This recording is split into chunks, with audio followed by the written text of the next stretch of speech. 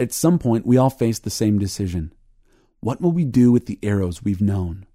Maybe a better way to say it is, what have they tempted us to do? However they come to us, whether through a loss we experience as abandonment or some deep violation we feel as abuse, their message is always the same. Kill your heart, divorce it, neglect it, run from it, or indulge it with some anesthetic, our various addictions. Think of how you've handled the affliction that has pierced your own heart. How did the arrows come to you? Where did they land? Are they still there? What have you done as a result? To say we all face a decision when we're pierced by an arrow is misleading. It makes the process sound so rational, as though we have the option of coolly assessing the situation and choosing a logical response. Life isn't like that.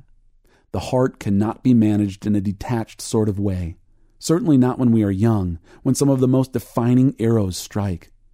It feels more like an ambush, and our response is at a gut level. We may never put words to it.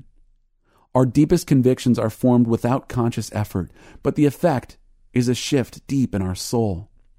Commitments form never to be in that position again, never to know that sort of pain again.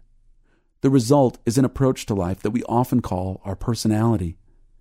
If you'll listen carefully to your life, you may begin to see how it has been shaped by the unique arrows you've known and the particular convictions you've embraced as a result. The arrows also taint and partially direct even our spiritual life.